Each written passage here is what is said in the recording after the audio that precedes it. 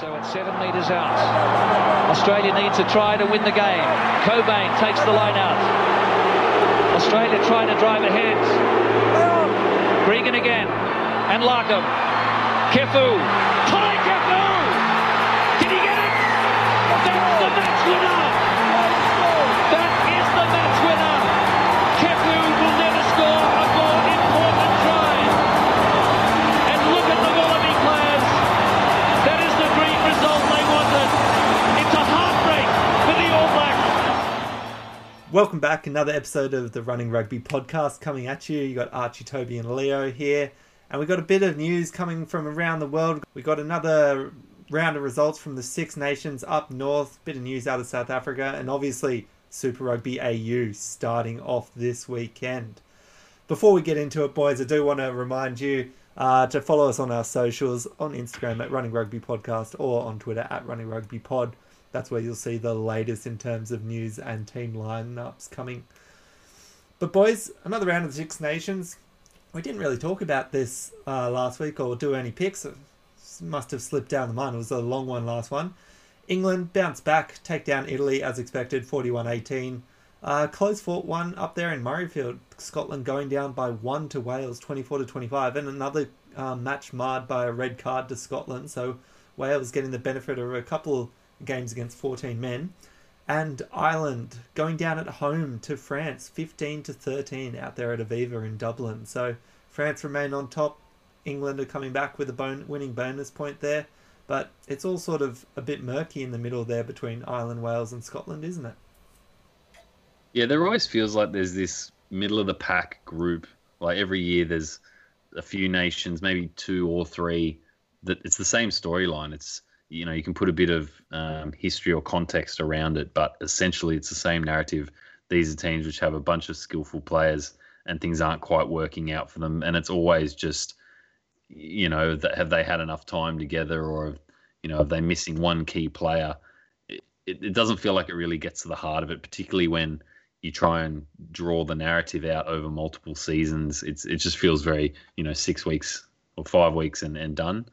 I think the last few years that has been like the Wales and the Ireland coming off their peak the year before the World Cup in 2018, thinking, wow, these guys are going to, you know, destroy everyone, and then they've just been sliding since. Scotland on the rebuild, but they're always on the rebuild, and they always just kind of peak a little bit below where you'd like them to. And Wales, just the injury stories, it's just always someone key missing for Wales, and they falter as a result.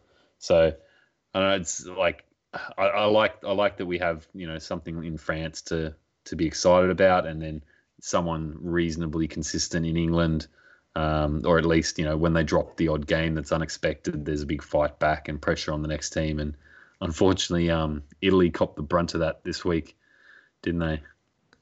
Yeah, and it's just a typical story, isn't it? Italy getting absolutely battered again, and again calls for there to be some sort of relegation system to give other nations an opportunity to play in the Six Nations. And you've got to think it's going to come to a point where that will happen, because Italy have been so poor for the last 5 or 10 years.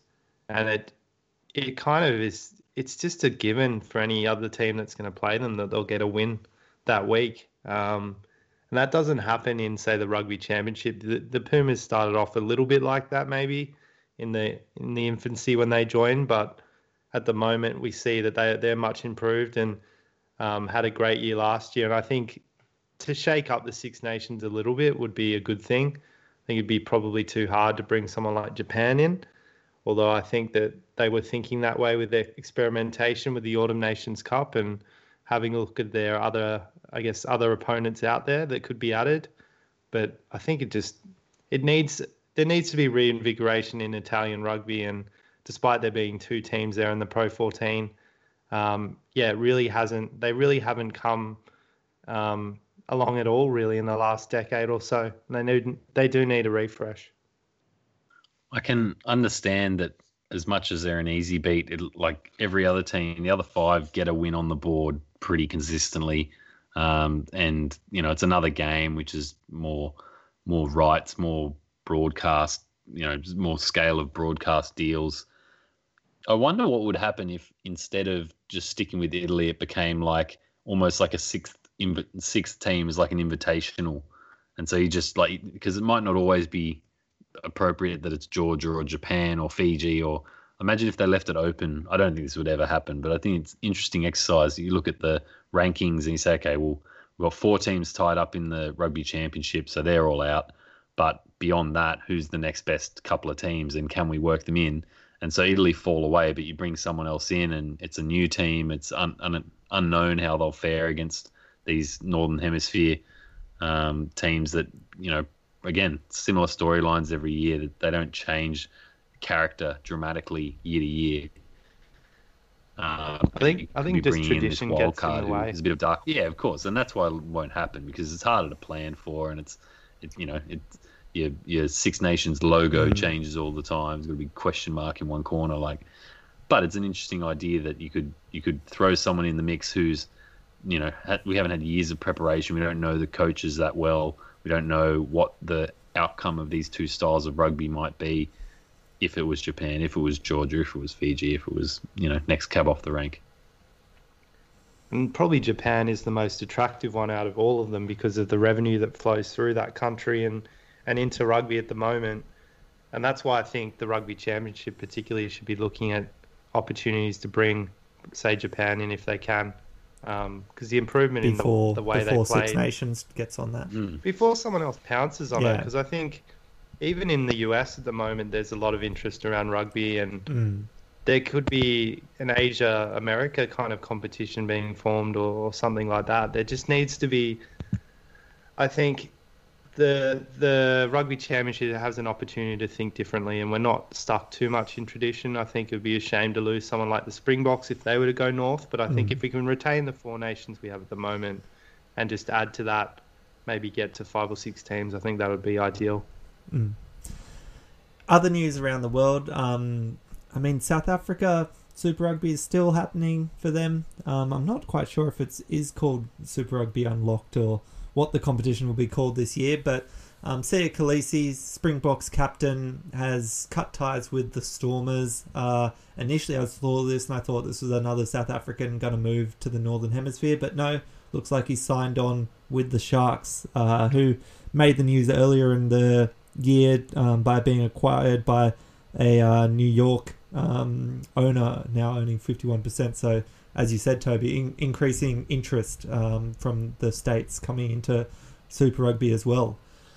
Speaking of players leaving, though, back over in Australia, I think we were a little bit sad to see Jack Dempsey is looked to sign on with Glasgow Warriors from next year, or even the end of this year. It sounds like he'll be leaving the Waratahs to head up there on what looks like to be a 2-year deal, which effectively cuts down his chances quite a lot for making a 15th appearance for the Wallabies this year.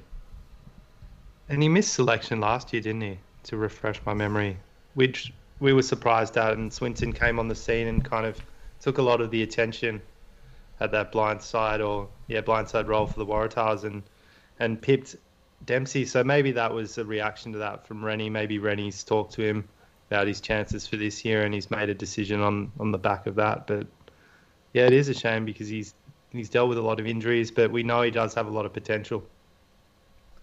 Yeah, and it's disappointing. I don't think he's ever quite captured the form he had before his injury against the Barbarians years ago.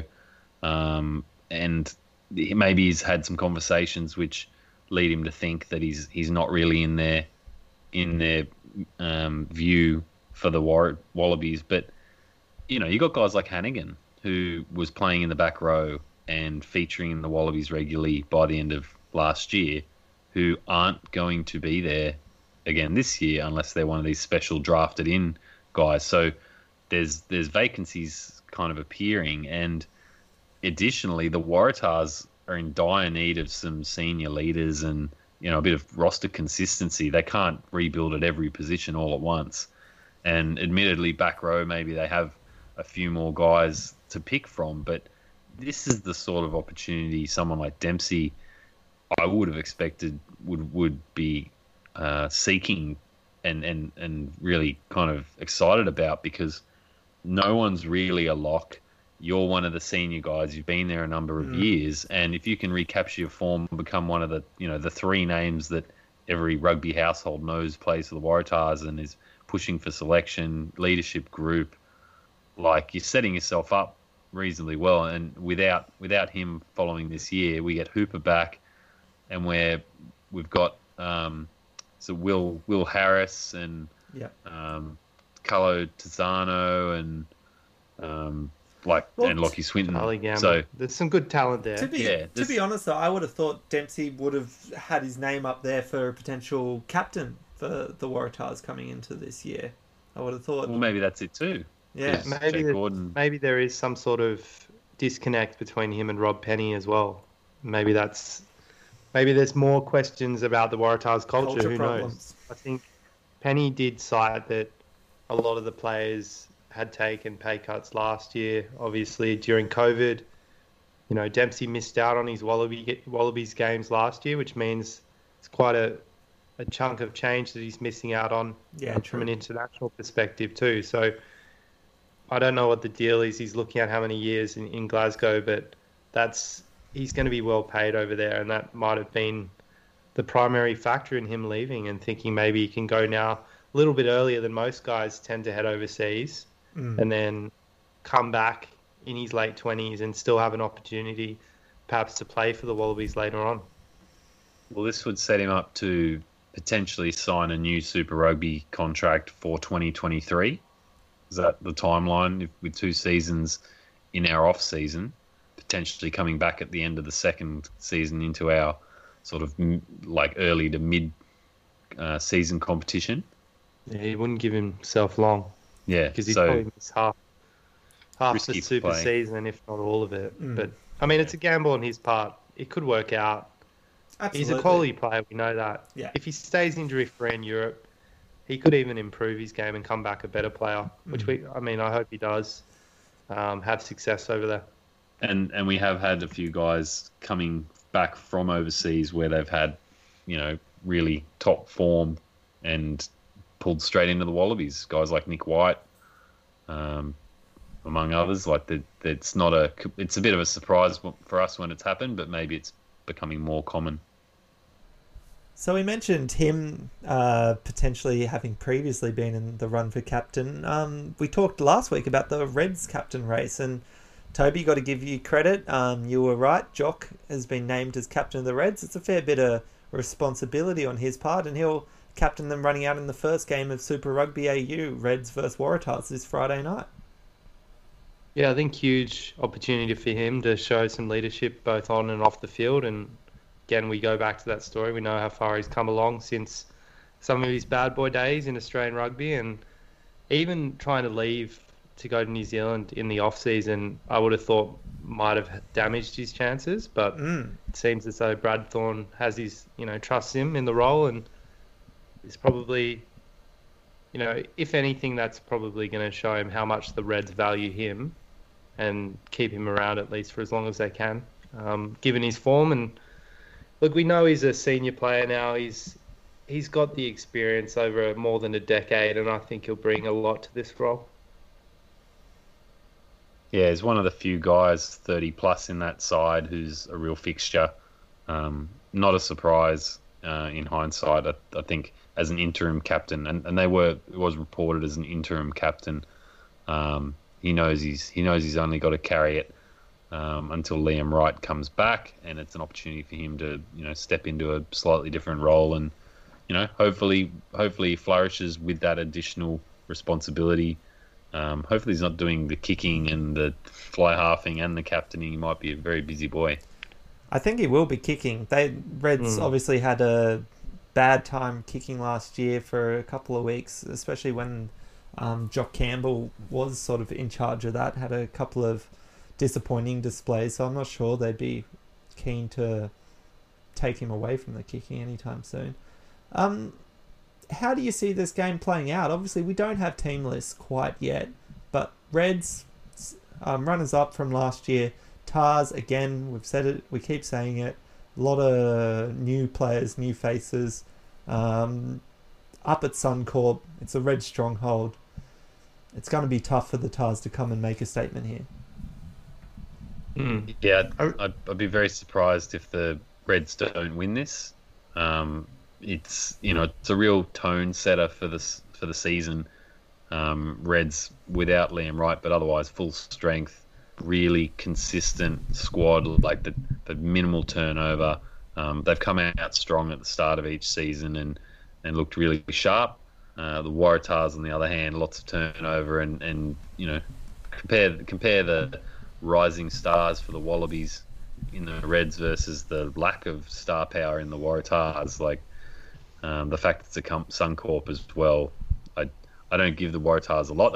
I think the Waratahs should just maybe not think too hard at minute to minute about how the score looks. It's about just embedding what they've been working on the off season, not getting flustered, practicing execution under score pressure, assuming this game does tilt the Reds' way early.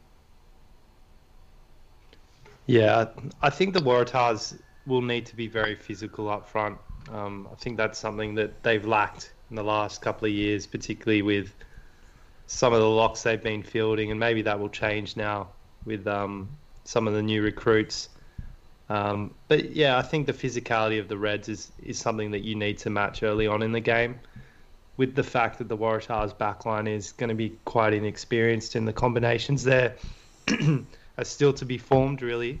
Yeah, if you're playing Mulroa in the centres with that's what like I see. Joey I see Walton. Yeah, that's the centre pairing I reckon will start. It's a far cry from the quality that the Reds have there with Patea and Hunter Paisami, and there's quite a few matchups across the park where the Reds probably will get the better of the Waratahs.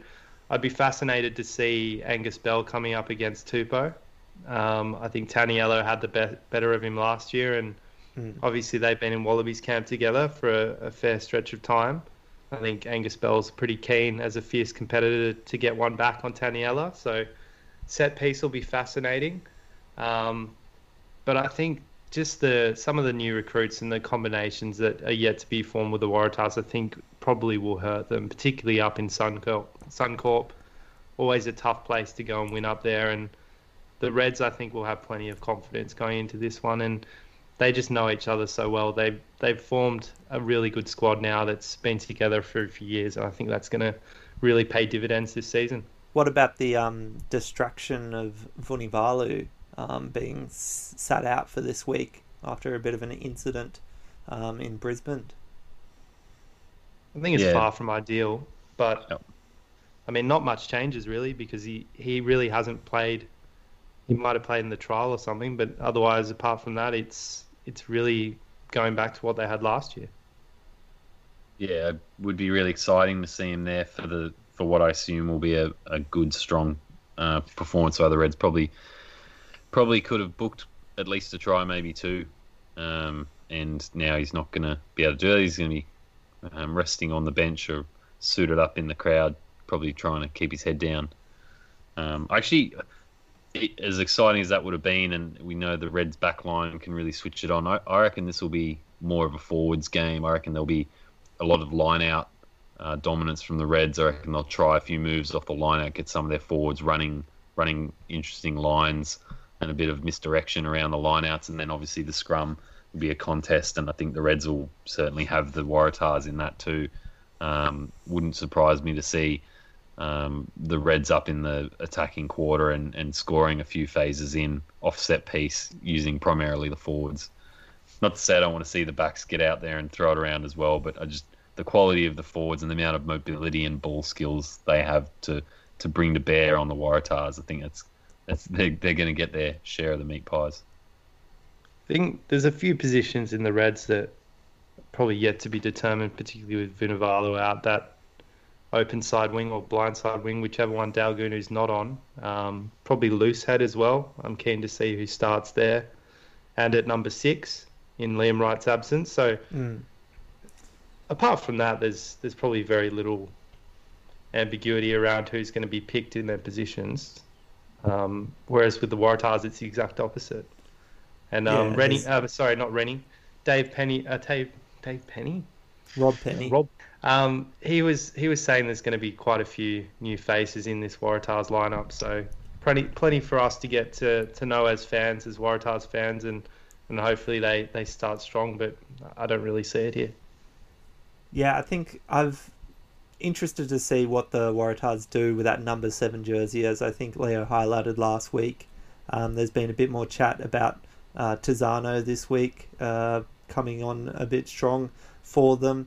So, as Leo said, they're replacing a huge amount of work in Hooper, and it's not going to be just down to one man to do that.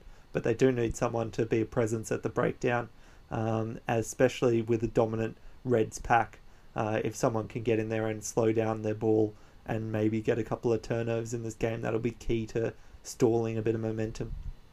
And someone's going to have to shut down Fraser McWright, because he'll be in there pinching ball from the Waratahs attack. So it'd be interesting to see if they do try and essentially mark up someone, assign someone to just tracking Fraser McWright and make sure you're there on the clean out when he picks his moment to dive in. Because I think for some of these guys who are so specialist at that pilfering, it's almost necessary that you just have to have a guy shadowing and just watching and saying, okay, well, this guy's in this side of the field. I need to stay with him. I can't necessarily go wherever I want. I've got to mark up a bit and make sure I neutralise him early, because you just can't let them get their hands on the ball. If they get there first and they've got half a second on you, it's just all over. They're just so strong on the ball. It's like Pocock used to be. You need to really not physically take them out and just to neutralise them, just to make sure that they're not getting that turnover dominance, because that could put the Waratahs on the back foot regularly in this game. You may find that is Carlo Tizzano, given I think he's a similar build to Fraser, and he's got that similar mindset. He's very aggressive at the breakdown and still quick across the park. But yeah, I think there's less of a headache for the Waratahs back row this week, given Swinton's still out for one more week. So you probably, I guess you're going to see Dempsey, hopefully, if he's fit, with Tizzano and Will Harris in that back row, which I think is relatively strong. Again, it's the Waratahs tight five that I think is yet to be determined how strong they're going to be. Is it just the locks that you're worried about with that? Like Harry Johnson, Holmes, Horton, and Bell as the front row. Like, is it just Is it just the locks that you're more worried about? Because you assume Jack Wetton's going to be there and someone else. I'm a little bit more buoyant because of Jack Wetton's inclusion now in that squad. I think that helps a lot. He played for the Highlanders quite a bit last year, I think it was. Yeah. Weirdly, I was watching some highlights of the Force, and Sam Wykes was playing for the Force, I think, back in 2008. Yeah. So, before he went to the Sunwolves for a while, and then he's been. I didn't realise he's been around for that long, but he's still carrying a few, I think, either injury or fitness concerns, so he won't front up this week. So then it's anyone's guess who's going to be there in the number 4 spot at that lock position for the Waratahs. Big opportunity for someone. Final tip? Reds by 12. Tempted to say 15, but I'm going to sit on 12. I'm not going to get too excited too early. I'll go Reds by 10. I want to see the lineups, but I think it's going to be about a minimum of 10, I'd say. Yeah, I feel pretty hard pressed to go against you. I think it could easily blow out to being sort of a 20-point sort of game in the end, but interesting to see. And the game straight after, doubleheader on Friday night, is going to be another really interesting one. Over from Perth, the Force hosting the returning champions, so Wooden Spooners versus the champions from last year, Force v Brumbies. This game could be an absolute cracker, like with the as yet undamaged imported lineup that the Force, I guess, I expect to field. Like, who knows what's going to happen through the course of these 10 rounds, but if the Force start losing some of their older statesmen to injuries and niggles, that this might be one of the few games where we get to see them at full impact.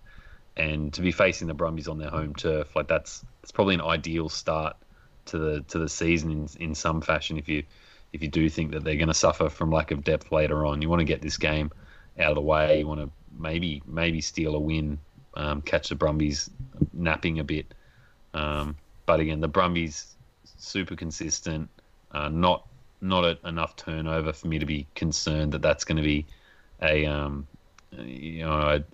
setback for them, a handicap. I think they will just look to keep it fairly simple, keep it forwards oriented, play their set piece. Like it's going to be more Folau Fainga like last year, I say. And just be interesting to see how, I guess, the back line fleshes out, assuming it's Lenny Kitao in the centres there, with Ere Simone. Like, I just can't. They actually brought in a gentleman, Reese Tapane. We do think it'll be Lenny Kitao and Ere Simone, though, right? I mean, for a guy who's been pulled into the Waratahs camp, and I honestly can't remember a highlight I've seen of him doing something remarkable. Like, I remember him 2 years ago coming and having a good game when Kurundrani missed one, but I didn't ever see him as a sort of big body wrecking ball type player. I think he's a different sort of player. He's not as big as Kurundrani. Which, I mean, we've seen this trend a little bit in World Rugby, having a bigger number 12 and then a more mobile and ball playing number 13 to open up the rest of the back line, and maybe that's more what he's suited to. I don't think by any means he's a small centre, but he isn't of the mould of someone like Tavita. Ere Simone would be a lot bigger than Nikitau. Is there any chance they swap? No. I don't think so. I think Simone's a specialist 12 in my mind, but you never know. Which is one of the few out there that we have in Australian rugby, and he has more ball playing and kicking skills than most 12s out there. So I think it's great to have that in his arsenal to support someone as young as Noah. Yeah, he almost needs a chance to shake off sort of that Wallabies debut game, starting with Noah, and what would have been a nightmare sort of debut for him. So I hope he does have a strong year coming back into Super Rugby, and hopefully pushes his name forward again for Wallabies squad. I think he will. I think he went through a similar thing with the Waratahs, where he had a lot of big raps on him and it didn't quite come together, and then he was able to bounce back over the next year or two, and he's in a position now where he's probably first or second in the pecking order of 12s. And if he has another strong season, I think he just needs first some more or second time in the pecking order of 12s of when? Of where? Of Australia? The Wallabies. Yeah, 100%. Not over Paisami. He's not first. First or second. He could easily... Not over Tamua. I would say second or third. and that's probably... Who's second then? Tamua, probably. Well, Tamua? I mean, but he was. Like, he was picked there. Yeah, like literally last the year. selections. Yeah. I would say he's third, but I'm not necessarily happy about it. I think what's critical for him is to keep developing a really solid combination with Noah, because Noah's the future after someone like O'Connor or Tamua, and that could be, a critical part to getting himself in the team if he's measuring up okay against the others. Well, that combination factor, should Noah play his way into a 10 jersey, could become quite a key aspect. It will become the Foley Beale sort of selection. You put them together because they work so well together. That's right. There's not a whole lot of competition there, I guess, is the bottom line. Yeah, it's definitely an area of deficiency. His form has been awesome in the last 1 or 2 years, even. I think more recently, last year was excellent throughout the whole season, and I think it had a big influence on the way the Brumbies played in their backline, because he is so dangerous with ball in hand. He can see a lot of opportunities for the players outside him, and I think we'll see more of that. We should do, because it's going to be impossible, I think, but we should do a force backline. What do we think a force backline is going to be? I'm going to have to look up the squad. I did it last week, which was more far-fetched. I was going to ask you guys do you think the Force will tend towards playing their players that have been there for a bit longer and bringing some of these imports off the bench? Yeah. And so it may be that if they cop some injuries, you'll see a more of a sort of international... I think Cabelli and Miotti will be on the bench. I don't even know if Miotti makes the bench first up. Really? Reserve 10? Surely. Do they need a Miotti's reserve very 10? You good. don't generally keep a reserve 10. I mean, Miotti was on the bench for the Jaguares quite often too, at Yeah. 22 position. I would have him there. I think Pryor and Lance have kind of earned their stripes. That's in your the first jersey. pick at I have to 9-10? say. Yeah. I think it would Yeah. be wrong unless clearly they've been outplayed in the pre-season, in the warm-up games, and to displace them straight away, I think it's the wrong thing to do. But So- if they have a couple of poor games, and those changes will be made pretty quickly, though.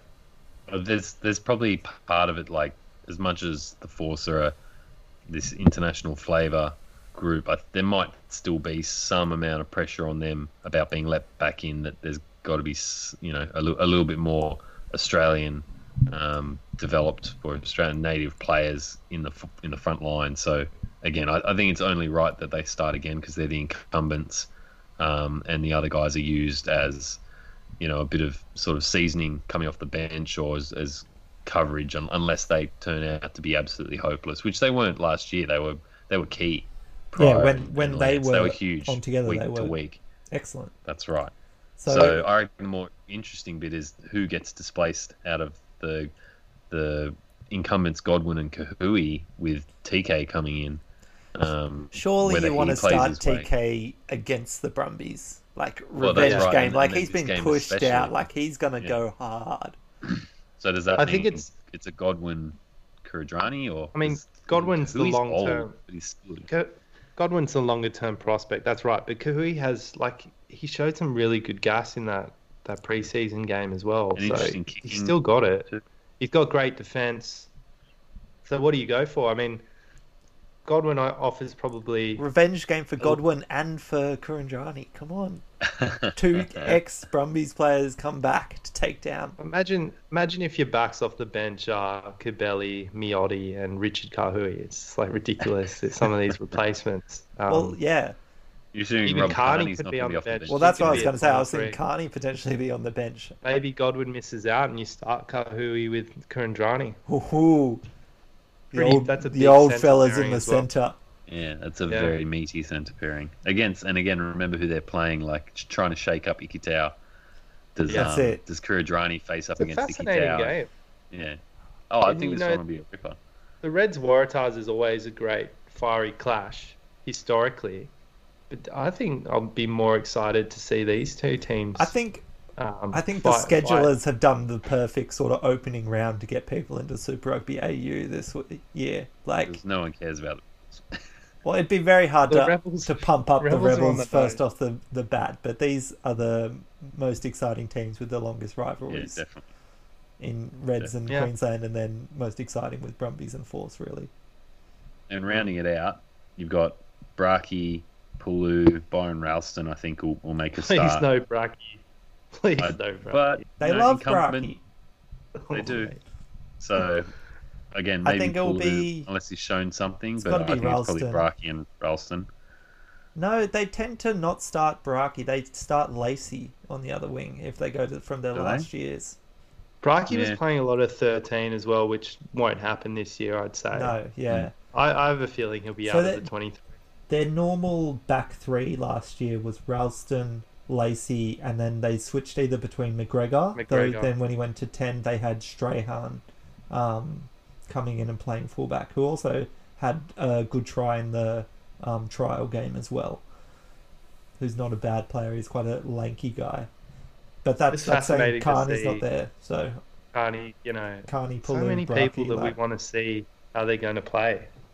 Like, are they going to show that quality?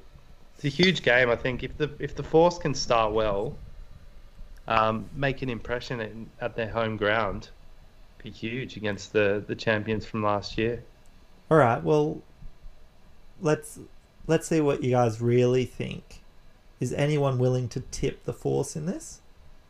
At home in Perth? No. I want them to do it, but I don't think the Brumbies are all class. I don't think the margin in this game, in my eyes, is probably 7 to 10 points. I don't think it'll be.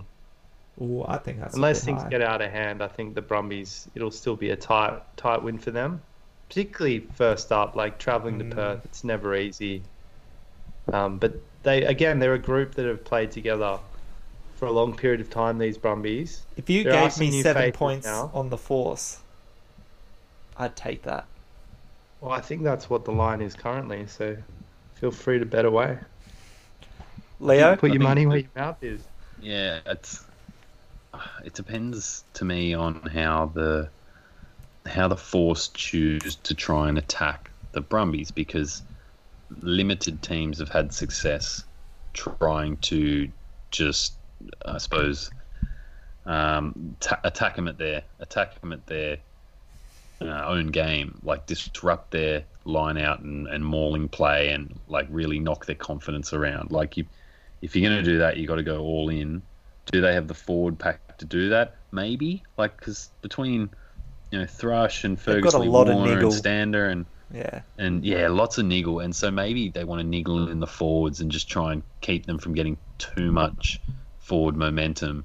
And then just, you could get anything out of this back line. You've got such a licorice, all sorts of skill sets, and when you've got Richard Kahui putting in like grubbers from outside centre, and like, who knows, anything could happen. They could have all sorts of barbarian style play coming through Carney and Kahui and Lance and these guys. So I'd say last year, like, they pride themselves on being in the game early.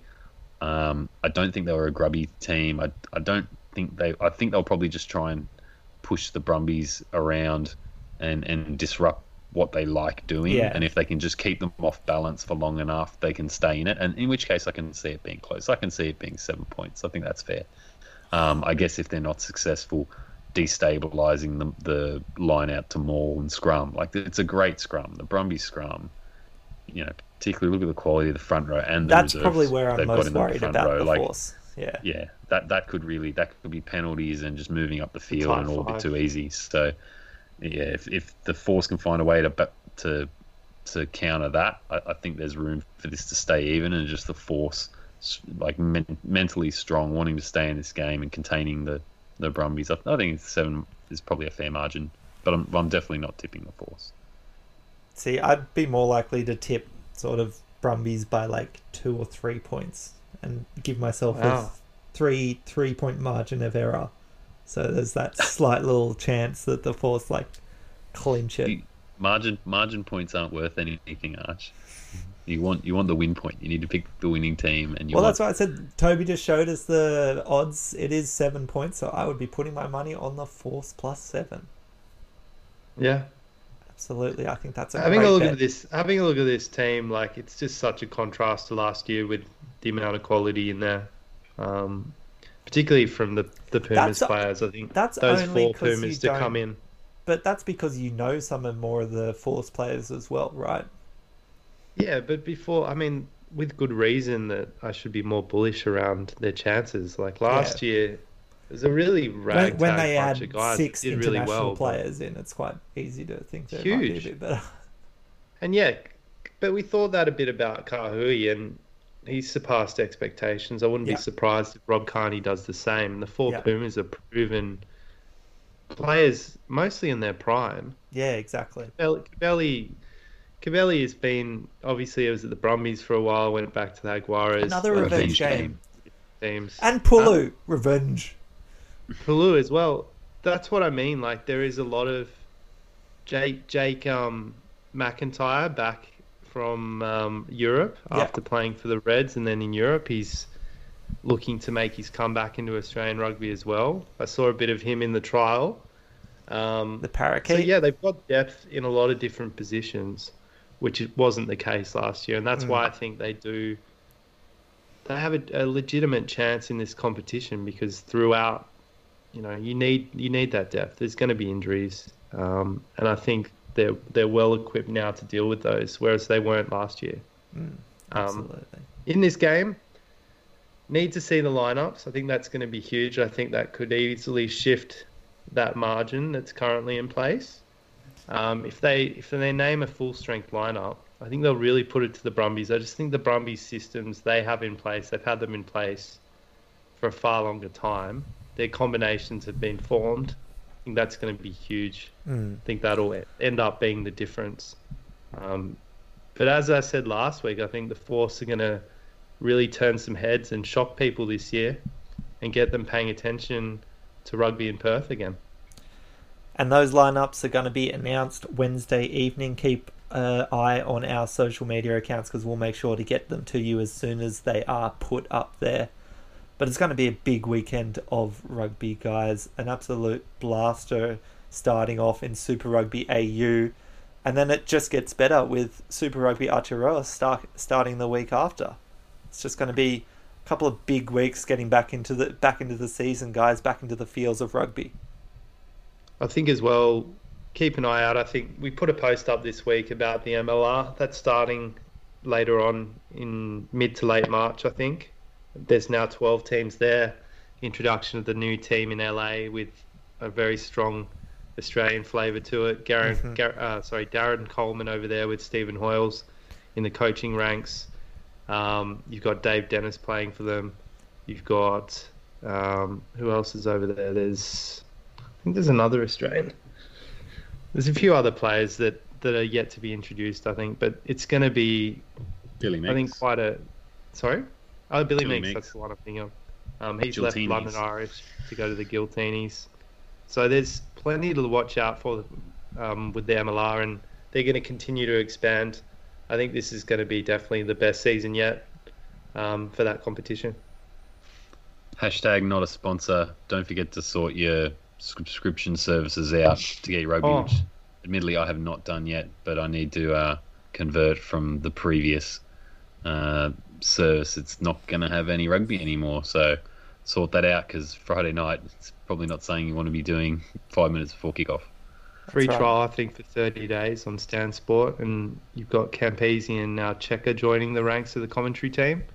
So some interesting people that are going to be commenting TBD, on the game. How that goes. Maybe too many. It's a big team now, actually. And also, I think our tipping will get that going again today. I'll put something out on social media. We'll be doing it through Super Brew again. It would be great if we could get as many people involved as possible. Maybe there'll be a prize there if we get enough people on board. And lastly, I think we should just shout out to one of our fans on Instagram, Jackson from Sussex, I think he is from in the UK. Shot us a message on Insta, and we appreciate that and the support he's been giving us. And always nice to hear from any listeners, any fans out there. So definitely get involved in that. Get involved in the tipping. Yeah, exactly. So get amongst it and get ready for a big weekend of rugby. The tipping is where you can really impress us if you can be beating all three of us with the random calls that we make at times. Who won that last year? Does anyone remember? I forget. I couldn't see from down the bottom of the ladder wherever I was. It was too bright up the top. Oh, that's right. It was me. Come on, come at me. It's the first time for everything, isn't there, Arch? Only when you pay attention. It's easy to say that at the start of the season, mate. Much harder to say that at the end. All right, we will be back next week with a review of some of these games. We'll delve a bit deeper into those Super Rugby Aotearoa teams before they start off their campaigns as well for 2021. Thanks for tuning in again, guys. We'll see you next week. Keep on running. Run.